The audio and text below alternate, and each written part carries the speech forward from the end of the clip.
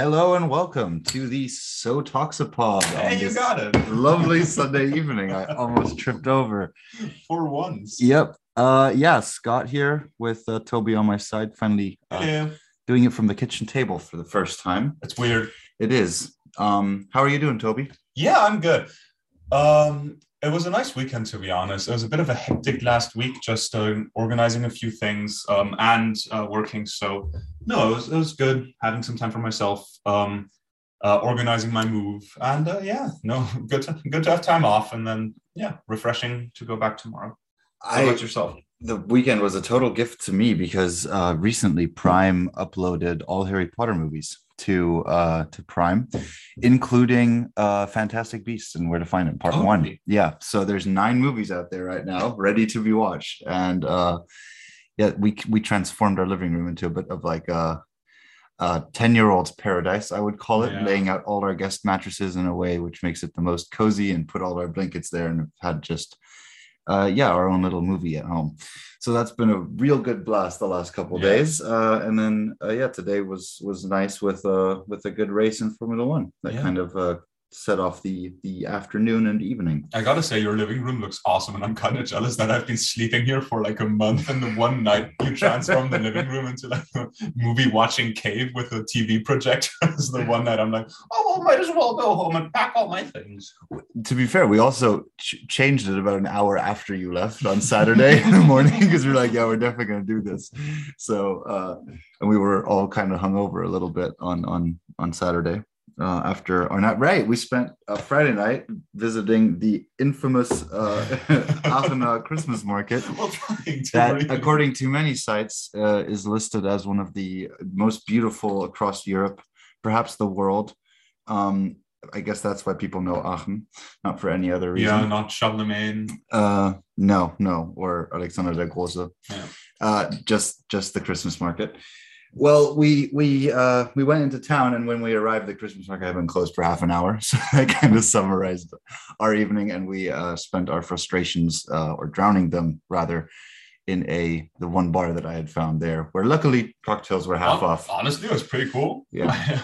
I don't regret not seeing the Christmas market in full blast, because to be completely honest, kind of walking in there with the expectation of, hey, I'm going to see one of the best Christmas markets in Europe, which, mind you, we don't have from a credible source. We have from Scott's ex-girlfriend, who's told us, who called herself a Christmas market connoisseur, was it? Or a assessor? So. Yes.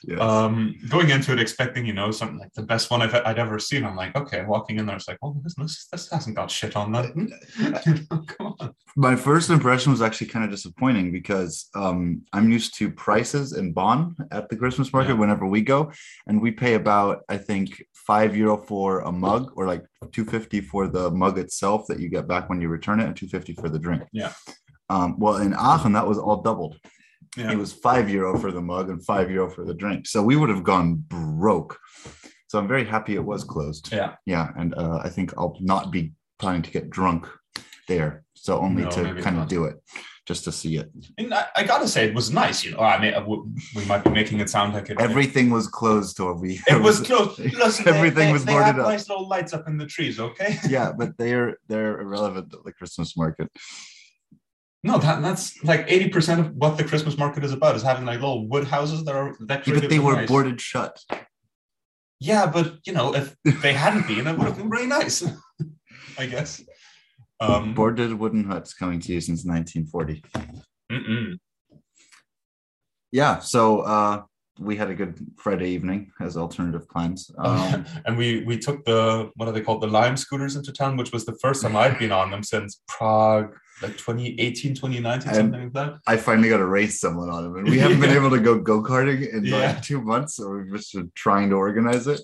But this was epic. This was epic. 18 kilometers an hour going up a little hill. 22 was my top speed. Yeah. And we both managed to beat our ankles bloody. Yeah, because Toby and I weren't satisfied with the powertrain and the vehicle, so we decided to boost our performance by trying to pedal along with our feet, which did get us to kph top speed, but also ruined our ankles. Yeah. I wanted to highlight by coming into the final straight that led to my house where we were staying. I managed to overtake Toby on an inside corner, literally using Formula One strategy of just slipstream and then taking the inside, and it worked out. I was amazed because you didn't let off the clutch of the throttle, and I thought you had. I was a bit surprised because I didn't think you were going that much faster than me. I had such a speed advantage, and we were going slightly uphill too. So that is something we're going to have to repeat. Yeah, and I do wonder if it was wind resistance or if it was something about the center of gravity that you took because you were lower down. I did like sit down on my ass on the scooter almost and like hid behind the handlebars. The weird thing is because I was how do we call it, pedaling? I was kicking at the same time. Yeah. You would think that you'd be quicker with that than just laying down because you weren't kicking, you weren't boosting yourself. So I really don't know. It's quite what made up the actual speed difference. Maybe we should set up an experiment and put up measurements as well. Maybe. Like attach devices to us and do it again. Yeah, trigonometry. Science and things. Anyway, getting to the final race of this triple header in Formula One. Yeah. 3 exciting weeks behind us now. And this weekend was pretty exciting from start to finish, to be honest, because coming out of the free practice sessions, Bottas had been very fast the first couple. And then Hamilton put up absolutely domination of a performance in qualifying as well as in the race. Really, there was nothing really to... Yeah, he did a perfect job in the race for sure. He and in qualifying he put up an insanely fast lap. I mean, the rest of the race. Maybe you want to take us into especially what came out of qualifying and then also the big shock before the race started. Yeah. So the interesting thing after qualifying was, it was Hamilton, Verstappen, Bottas, which is fairly standard, followed by Gasly, then Alonso, which was less standard. So everyone was expecting, the start to be kind of the thing. And then Verstappen, starting from the dirty side of the track, would have a harder time. But it never came to that because Pierre Gasly lost his front right tire, I want to say maybe front left, in qualifying in the last session, creating yellow flags throughout the track, which a few of the drivers, Bottas, Verstappen, and Sainz, didn't see or didn't respect fully enough, so they got penalties. Now, the interesting thing that created is that it pushed both Bottas and Verstappen and Sainz, but we can disregard. No, actually, not Sainz. He didn't get the penalty. Nope, he did not. Back on the track. To cut in there real quick, the difference in the penalties was Verstappen was finishing his quali lap, I think, after Bottas, or before Bottas, whichever way. But the yellow flag, it turned into a double yellow flag at one point. So the difference between those two, Bottas ended up getting a 3 grid penalty and Verstappen a 5 grid penalty. Yeah. Because Verstappen hit the double yellow flag and disregarded it essentially. Yeah. Which was really unclear and kind of a tough call, really. Yeah, but it's good because they've been ruling like this pretty much this entire season and last, and it's good that they continued. It was the matter of the fact that both drivers disregarded the yellow flag, whether it was 1 or 2, and it's good that they got the penalty. It's strictly defined too, so it's fair. But to then summarize the race a bit. Well, let's get into the starting positions. What was the actual? So Bottas started in 6th, Verstappen in 7th. Sergio Perez notably started in 11th because he didn't have a good qualifying. So it was all up for Mercedes to take it, And the cool thing was with the penalties that Gasly was pushed into P2 and Alonso into P3. Alonso was 40-something years old at this point, and last time he finished on the podium was, I think, 2014, sorry, a while ago. In Hungary. And McLaren in 2014? In Hungary, No, with the Ferrari. Was he still Ferrari? I think so, yeah. Right, because Vettel was still. It was Verstappen's debut season at Toro Rosso. Anyway, so it was a really interesting starting, especially at the front of the grid, because there was a lot of new faces there that aren't there that often. And let's get to the start of the race and how the race progressed. Really started the race. Hamilton did everything right, got away clean, no trouble at all. Behind him, they were starting to fight. What made Verstappen's race is he had a fantastic start going up into 4th and then just making his way through the field. He was in 2nd place by lap, I don't want to lie, but like by lap 4 or 5 or something like that. It was quickly, which was hugely impressive and honestly is damage limitation as best as they can. And then he didn't have the speed to reach Hamilton at any point. Hamilton had a cruise to victory. Still masterclass from him, just keeping it up, ever increasing, ever getting further away from Verstappen. But Perez really made his way through the field as well. And Bottas, and my French here, got fucked. He didn't have a good start. He went down to 11th or so at the start, then took a sweet time making his way up the field. They kept him out there long on mediums for a one stop. He got a puncture, had to come in, went back to like 13th, and then just retired from the race. So and Perez by the end of the race made his way up to 4th. The only one he wouldn't be overtaking in the end was Alonso, who made his way to 3rd. Which is obviously really nice for Alpine and Alonso. If there was 2 more laps in the race, then he would have probably. Oh, for sure. Or if Ocon hadn't defended as well. Ocon, I heard in the post-race discussion, the estimate was that he cost Perez about 2 to 3 seconds, really? Which is the distance Perez finished away from Alonso in the end, like with the 3.5 seconds. Yeah. Really? Because Ocon, he kind of went by him pretty quickly, but then Ocon challenged him again and tried to. Yeah, but he got him really off his pace for a few corners. Ah.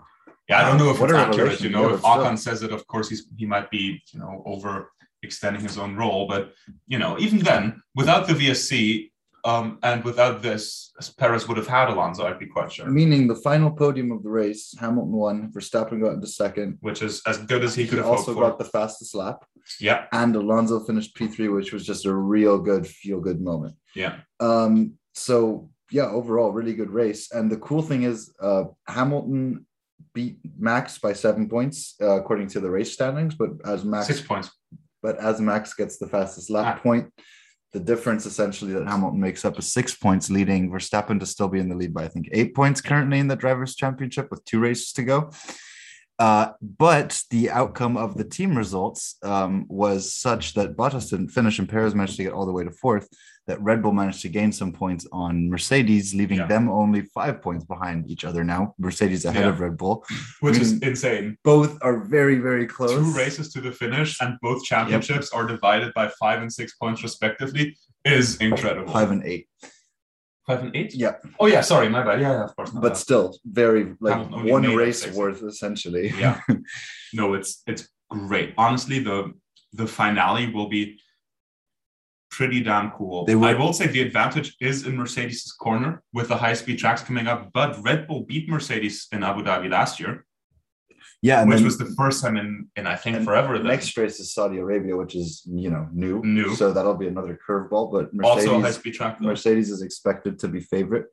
But what people were predicting today as well, the commentators, were that they would almost expect the 2 of them to come on in a tie into the final race, like the driver championship, because it's likely that Hamilton win next race, and then probably there's a chance that he gets fastest lap. Yeah. And then he gets 8 points, assuming Verstappen gets 2nd on him, which that would be an epic final. Yeah.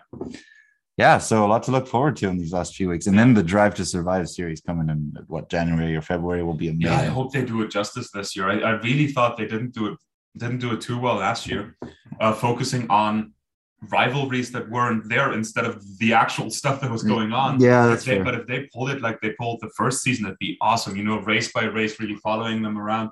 That'd be fantastic. Well, what I'm really looking forward to there as well is that the race that McLaren won, was it Monza? Yeah. They were with McLaren. They were with, so the Netflix series comes into each garage every weekend, a different one. And they were in McLaren's garage, so they had more access. So there's going to be so much great footage coming out of that area there.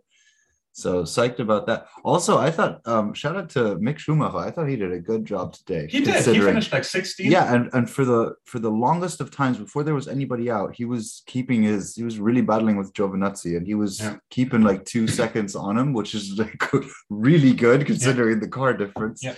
It didn't hold up eventually, but if you compare him to his teammate, who admittedly had a lot of struggles this weekend and did not drive a lot because the car was shit.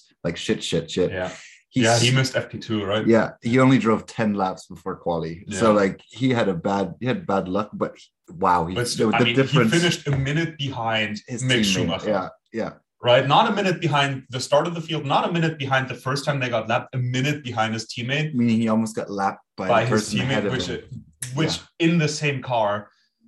It's not good. It's not good. But he has a seat next year, so who knows? Maybe he will prove himself then. Maybe. King Mazepin for the win. Yeah. That'd be something, wouldn't it? No, but I agree. Schumacher did a great job this weekend. And it'll bolster his confidence, maybe going into the final two tracks as well, and then going into next year. I mean, look, we're German from the Schumacher area. I love to see the Schumacher name back up there. It'd be fun. It'd be fantastic. He'll have to switch drive. Like the plan, I think for him is going to go to like Alpha or something next. If he proves himself in the Haas enough, maybe. And but then I guess and Bottas probably won't stay forever in the Alpha. Then that seat could open up soon. Yeah. Well, Bottas is a 2-year. Yeah, contract. but in 2 years, who knows? But speaking of Alfa Romeo, they have finally announced their driver lineup for next season. Yeah, that happened about a week ago, and poor Antonio Giovinazzi, Italian Jesus, as he's also referred to, will not be in Formula One as of next year. It will be Guanyu Zhou, is his name, the first ever Chinese Formula One driver. Yeah. So that goes hand in hand with the F1's overall strategy of wanting to expand in China. He brings big sponsorship with him and is just a cool up and coming talent. So I'm excited to see about that because he can probably learn a lot from Bottas. Yeah. There's a lot of discussion on, okay, was this the right call? Shouldn't they have kept Giovinazzi? But personally, I agree that Giovinazzi had a fantastic second half of the season this year, but let's be real as well. Ever since Ericsson was kicked out and he came in, which was, I think, the continuity there, he's been an Alpha. This is his third year in Alpha, and he hasn't done much in the past years, and he's been consistently okay, but he's been kept in the team through the Ferrari connection. But let's be honest, I don't think until the second half of the season he didn't start. He hasn't performed to the level that he needed to be really realistically kept in there. Aside from the Italian heritage, and it seems to me that he's very good in qualifying. He has pace, and he's showed that this season also by getting several P7s, which were he's tied his best in quality, and I think through penalties he's a couple races even moved higher. He's not been able to hold it because his race performance is never that great. I don't have a huge impression of him the second half of this season personally, because I thought the first half was okay. And then I was like, maybe something will happen. Maybe it was a bias because then I started paying attention and my expectations were too high. But I feel as well, he hasn't in 3 years, the level of performance and competitiveness of the amount of drivers that are reserved right now, like De Vries, Daniel Kvyat. There's Alex Albon just luckily got his seat again, right? By a huge miracle that he's switching driver kind of associations. Also, honestly, in my opinion, a great choice for Williams. Oh, absolutely. They want a young talent next to Latifi, who, let's not forget, Latifi's season this year, no one expected him to be good at all. And I'd say, just performance-wise, he's been roughly equaling Giovinazzi in impressiveness. Oh, yeah, not great. Maybe a bit higher. Not great, but better than anyone expected, better than his pedigree from the last years. And no one's talking about that because he's quote-unquote a paid driver. And, so's Norris. Let's be real here. Yeah, but then Norris has done a lot more. Yeah, I know, but I think Guanyu Zhou gets a lot of shit for bringing in Chinese money, but let's not forget he's in contention for the F2 title. He'd be joining the ranks of Russell with that, with that sort of winning, Mick Schumacher winning F2 and then going into F1. I don't think he's there just on money's sake, unlike Nikita Mazepin. No one's there like Nikita Mazepin though. The thing is, they all have to what you have to bear in mind with the terminology of paid drivers in Formula One is that they can essentially buy themselves in because most Formula One drivers come from a very wealthy background. You need a lot of funding growing up, going through the karting and then the junior leagues, the single race seats, whatever it is. It costs you a fucking fortune. So usually it's the elite that can do it. Therefore, there are people like Lance Stroll, for example, or Lawrence Stroll, I think is the driver, right? Lance Stroll is the driver. Lance Stroll Lance Stroll's the driver. Well, his dad bought a team essentially, and then bought out Aston Martin, and now there's the Aston Martin team, and his son is driving for it. He's been pretty good though. I think he's done an okay job. Same as Norris, who his salary is essentially. You can't compare Norris. No. I'm not comparing. I'm saying they get the stick of being so-called paid drivers, but they've in a way, earned to keep their spot at the least. Yeah, though I'd say Stroll's season this year hasn't been great. No, that's true. Last year was pretty good. If Stroll wasn't involved with the team monetarily as he is, I think they'd be seriously considering laying him off. But because he is, they're not considering it like that, which is something to contend with. But he's still a capable driver. You know, he got that P4 in his rookie season, I think, in Baku. And he had that fantastic drive in Turkey last year. This season just hasn't been great for Aston Martin, to be fair. It's just, and that's not reflected well on him either. Stroll finished like 6th. Yeah, he had a good finish. Shout out to him. Today, who else are paid drivers? So Guang Yu Zhou is only considered a paid driver, not because his parents own his team or something. It's not like he's. It's because I don't think he's personally because rich. People feel that the decision makers behind this decision of picking him over Giovinazzi was just because of the money, but essentially Ferrari, who sponsored Giovinazzi, were offered to match what Guang Yu Zhou can bring in. They declined to. So it's clear that to Ferrari, he's not worth that much. Giovinazzi is.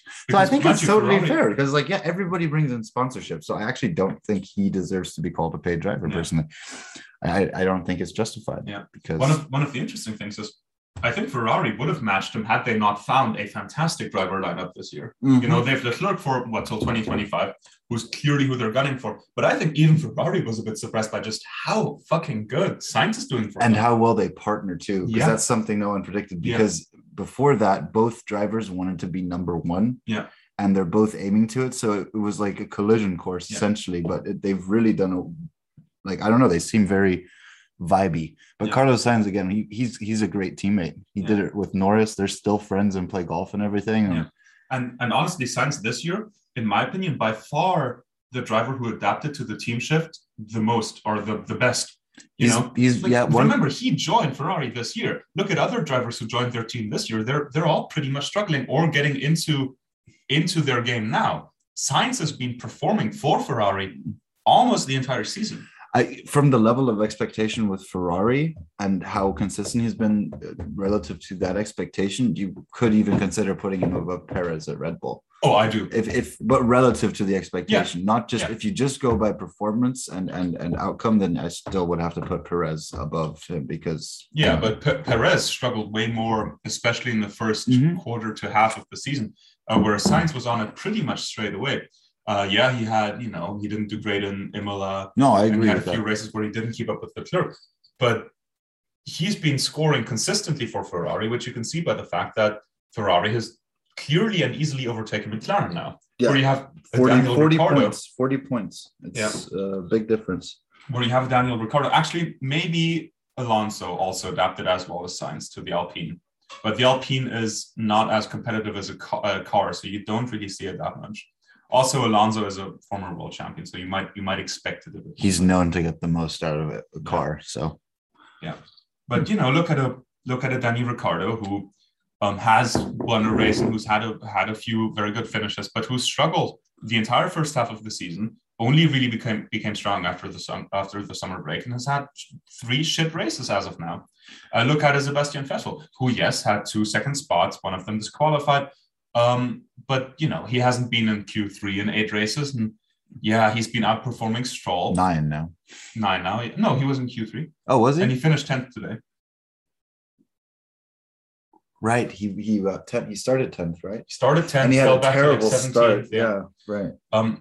Look, him who's a 4-time world champion who isn't adapting super well to the Aston Martin car, which also isn't as good a car. He also didn't adapt well to the Ferrari, though. Yeah. Well, when he first came into Ferrari, he did, but anyways. Look at a Perez who, it took a long time to really get up to speed, where he could consistently challenge. That's a really, really good point. I agree. I fully agree. And Sainz, he's put up some really good drives. Yeah, and I've been saying that Sainz is a fantastic driver for a long time. Ever since him and Hülkenberg were in Renault, I really liked the guy because I thought he could, I think he's a very good package. He's a strong defender. He's a strong fighter, but he has that, in my opinion, he has that thinking for the greater race. Which you kind of see holistic approach. So that was F1, I guess. That was F1. Yeah, fun race. So 2 races to go, and I read today the Foo Fighters are going to be performing in Abu Dhabi. Hey, final race. Yeah. It was also funny how the race in Qatar, middle of the desert, and oh yeah, anytime they went over the AstroTurf, they put up a sandstorm. yeah, that was funny. But also just the people who attended. It's like they just attracted so many random celebrities of sorts, and that just George Lucas was there to congratulate. George fucking Lucas was David there. Beckham was David Beckham was it. Yeah. Come what? I don't know. So it seems a bit fishy though. I don't know the way that's being funded or all that. So it was cool to see that Lewis Hamilton, he was wearing his he changed his helmet for the race or for this weekend. Yeah. He said he'd be wearing it for the entire probably for the final one. Yeah. And trio. Because in the Middle East, most of the countries ban or consider it a crime to be a homosexual or any homosexual activity. So he essentially painted his helmet the LGBTQ plus colors to support, and also spoke on it essentially during his interviews, which I thought was quite ballsy, frankly, because like there's a lot of really important sheiks walking around that probably wouldn't approve of those comments, but at the same time he's like shaking their hands and stuff. So I'd be curious to see how that plays out in the next few races, because I'm sure they don't love that. And I appreciate his form of protest there, because it's very visible, every camera shot, every whatever. So yeah, and just like Vettel did in Hungary, I think it's an important way for the drivers to get out a message they want to get behind. Yeah, and you have plenty of drivers speaking out for things they support, and their people as well. Remind me what Vettel did. He also had an LGBTQ plus a helmet in Hungary with we remember the World Cup and the lights. Yeah. Right. That wasn't too long ago. That wasn't too long ago, right? Yeah. I mean, we had a was it a World Cup or a Euro Cup this year? It was a World Cup. I want to say it was a World Cup. Yeah, 2020 makes sense. 2016. Yeah, it was a big. We had Olympics this year. Man, it was a big year. Euro? A big year in COVID. No, it was the Euros. It was Euro 2020 and 2021. And we have the Worlds next year. Yeah, it was Olympics 2020 and 2021. Yeah. That didn't make sense at all. Yeah, the fucking Olympics 2021 that ruined my Japan exchange. Fuckers. Oh man, yeah, those were interesting conditions too for the athletes. I mean, I read a lot of interesting stories about that, all on Facebook too. Most credible news source, where I get all my news from. Oh yeah. But back to driver helmets, and I think it's really good because there's a lot of connections that the Formula One organization has with a variety of things. And then they do, videos or these special events together where it's kind of directed and pre-programmed and they're asked to participate. But these are things that they can be involved in and really help nurture and create. So it's probably a more like personal message. So I like that hasn't been banned in any way. Which I fear that might be coming at some point though. The more countries get involved, there's a sense of at least a risk of corruption. It would be really bad though because they Formula One is expressing their "We Race as One" message in the countries they go to, and if they start tailoring that to the countries they race in, I think that'd be really bad. I agree. I think the risk is just there, and I hope they don't bend to that pressure. Yeah, because it's really important. And in my opinion, with Formula One, there's money and publicity and starship and all that, and and if a Lawrence Stroll gets to buy a team and promote himself and his own image through it, then why shouldn't a Lewis Hamilton? Why shouldn't a Sebastian Vettel? If they want to support something in the world, why shouldn't they be able to do that? Fully agree. And plus, even if they go into that country, they're bringing that country so much revenue by going there. So they should be able to, at least have their own little billboard for whatever message they want to spread out. Yeah. So pray that continues. Pray, hope.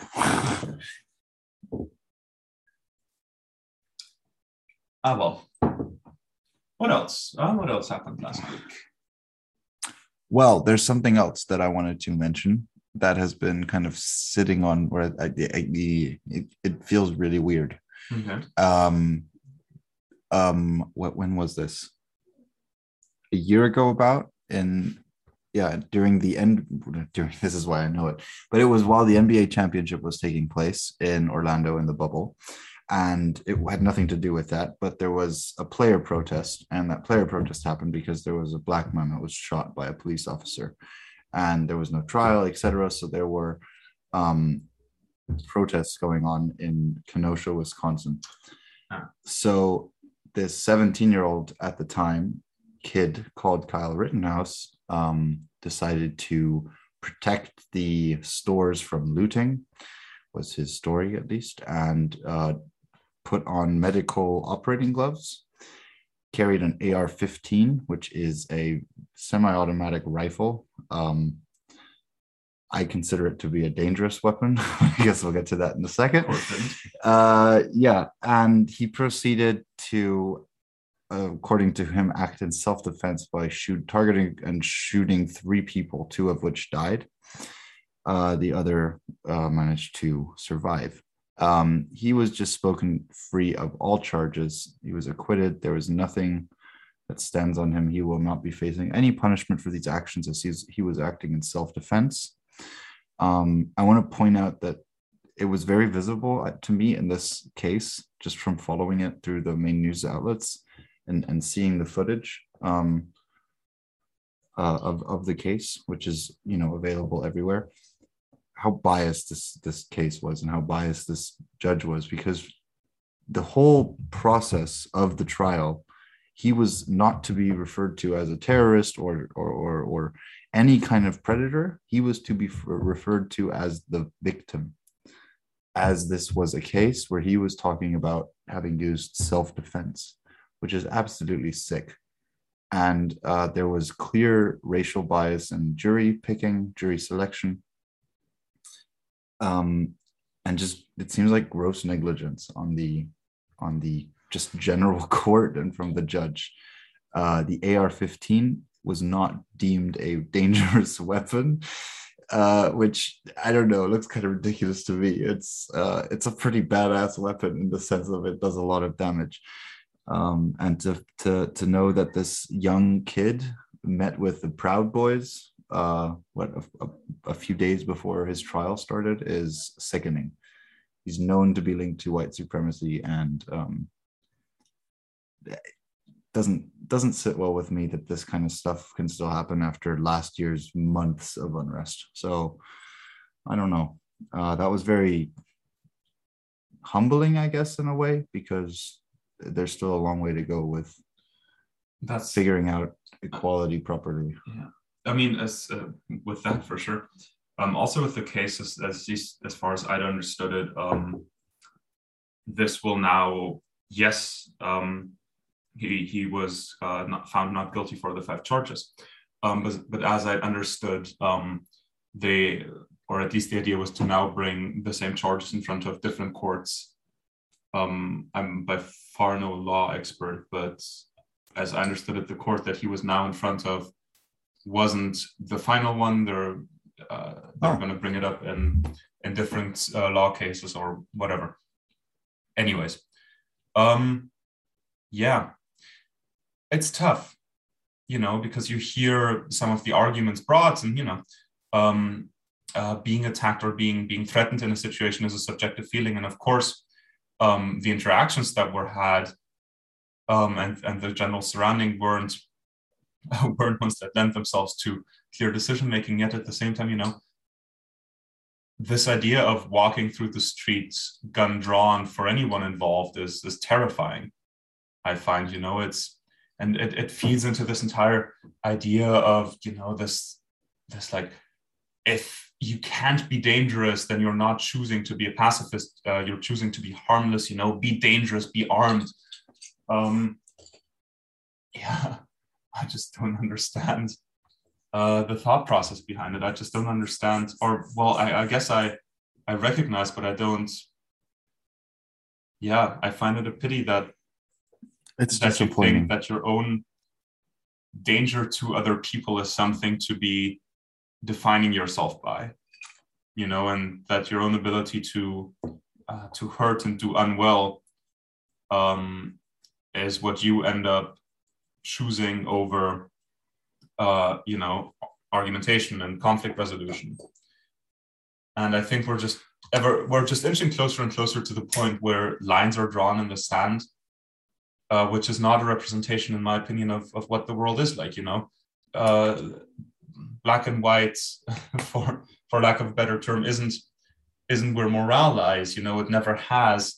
And as much communication, as much thought process as you want to put into it, from ancient philosophy up until the current day, it was never this easy. And it's good that there was a trial, and it's good that it was talked about. But as you bring up the Proud Boys, it is a shame that we find ourselves in a society, in a position and situation where people can look at this and go, well, we choose to now hate. We choose to be against this. We choose to be violent, rather than choosing to accept the fact that life is tough and that we're all in it together, and that we should be looking into making it better for each one of us. Yeah, and especially by, I think the one word that you said, or the two words that you said that really stick out there, are the conflict resolution.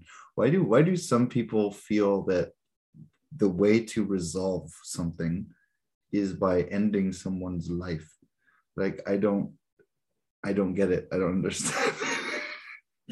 This is a really bad point to laugh. There was just something funny in the background. But it's, I don't know, conflict resolution. I think it's something important that we have to keep in mind, and especially to teach early, that's one of the most important things, because that leads to, in the end, always loving your people, and that you won't harm each other. I think a big part of it is, it's so, and hear me out on this, it's so nice to feel righteous fury. People like being angry about something, and people like being angry about the right thing.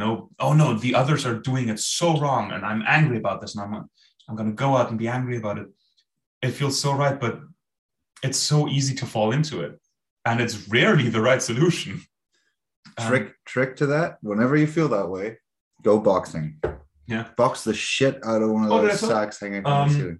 I was thinking about starting boxing. Oh, nice. Nice. And if you do kickboxing, you can even kick people in the face. I don't want to kick people using self-defense. I mean, I don't want to punch anyone. Weird thing to say after saying, "Oh, I might start boxing." Yeah, that's why you start boxing, because you want to punch bags. Yeah, I mean, I want to do it for cardio and that sort of stuff. But anyways, yeah, okay. Conflict resolution. That's a good solution. Nice. Anyway, draw attention to that. What else has been going on? Truly so many things.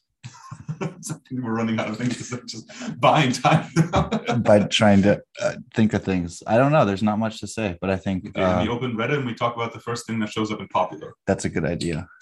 And in the meantime, after that, we will be doing our now usual session of reading a random TripAdvisor review. Okay, good thing I learned about that at the point of recording. Well, that's the point of unscripted.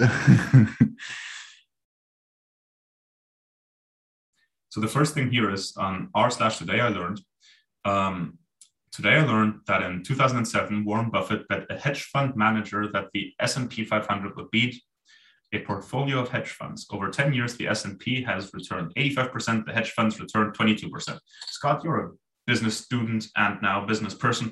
Tell me what that means. I mean, I know what returns are. Could you repeat it?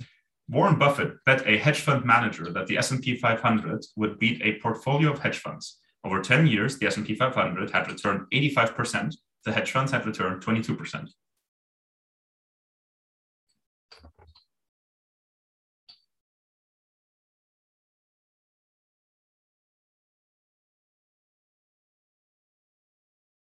Wow. For our listeners, the podcast had not stopped. Scott was just reading. Oh, it would have been funny. And then it was 4 times as good, essentially. Yeah. Okay. Are you finding a TripAdvisor thing?